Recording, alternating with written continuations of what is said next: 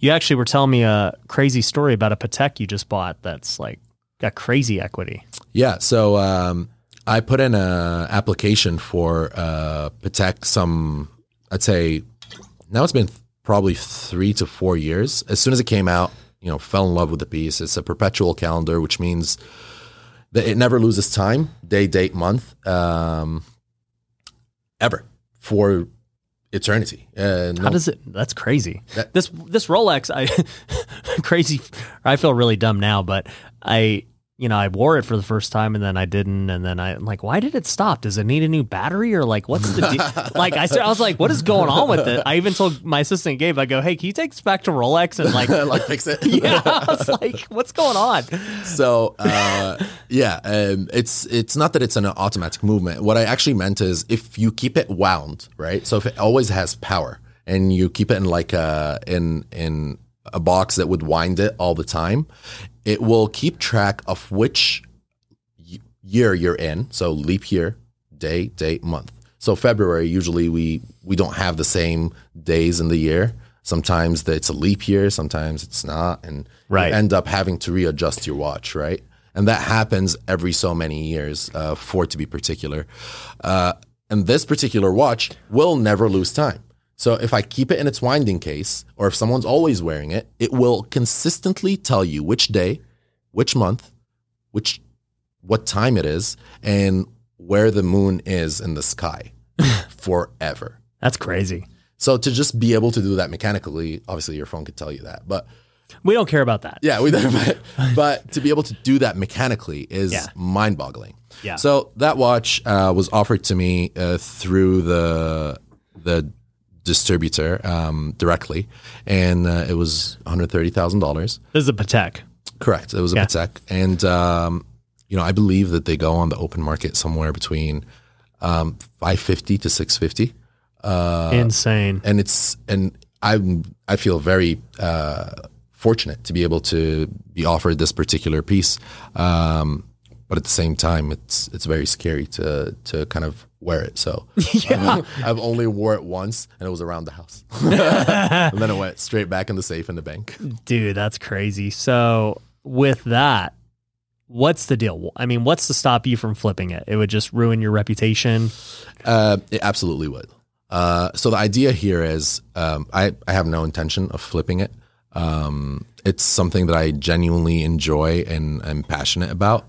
But it definitely does help to feel that, you're applying your hard-earned cash towards a hobby that isn't going to eat away at future generations' wealth. Right. If that makes sense. Like I think about my daughter, I probably wouldn't throw $130,000 at anything today if I didn't think that if she fell on hard times, she'd be able to liquidate that and then make some money on it, and she'd be able to do it easily, right? If I'm not around. So to that end, I definitely think that having a hobby that kind of protects some of the investment that you make in it makes it a lot easier to enjoy that hobby without having a lot of guilt surrounding it.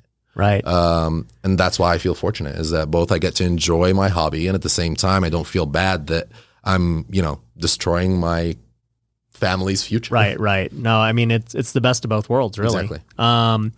So just to be clear, though, with this watch, you bought it, and you have no intention to sell it, obviously. But if you did, pretty much you wouldn't be able to. You lose that relationship with them. Absolutely. And it's a pretty big deal, because not only would I lose the relationship with them, they would lose the relationship with the manufacturer.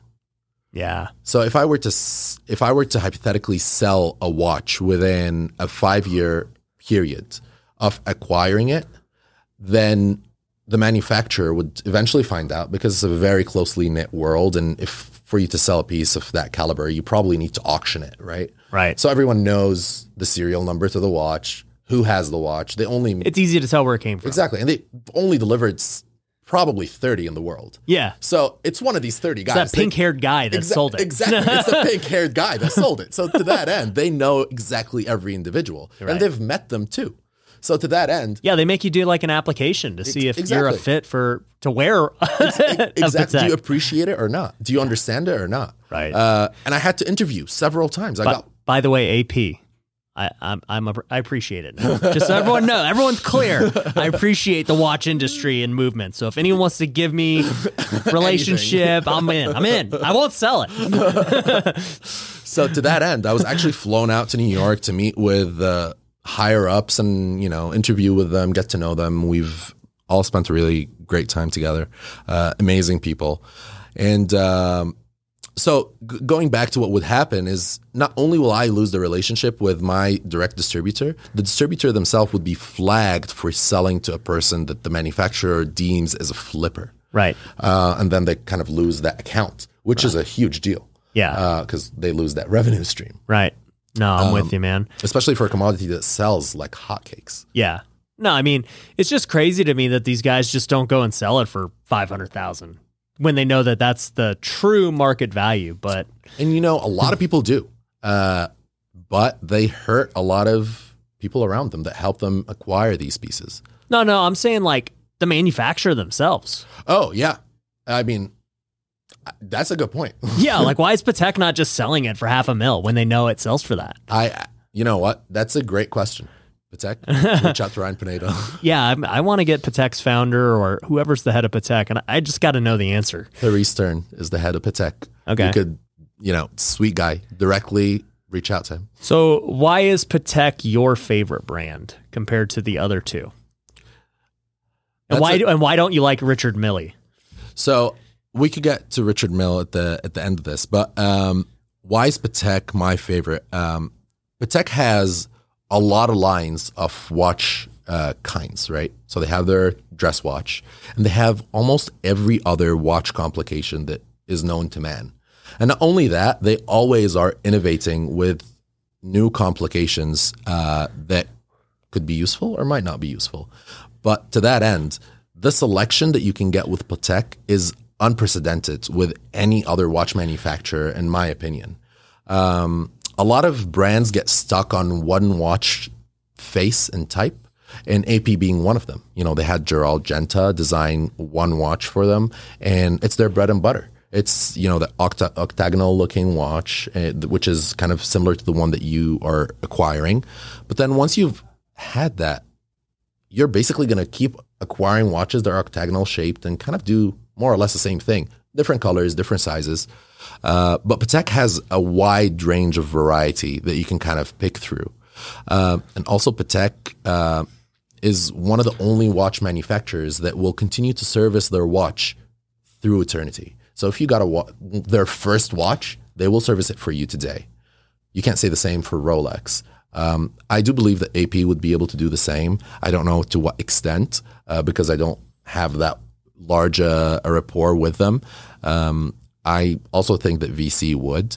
But Patek definitely finishes their watches to a caliber that is unprecedented to any other watchmaker. And to be very frank, they also hold the best value out of all the watch manufacturers. And if they've done so through millennia. Well, not millennia, but like a long time. Yeah. So to that end, I just felt most comfortable putting my money where I thought is safest, and I could still enjoy it.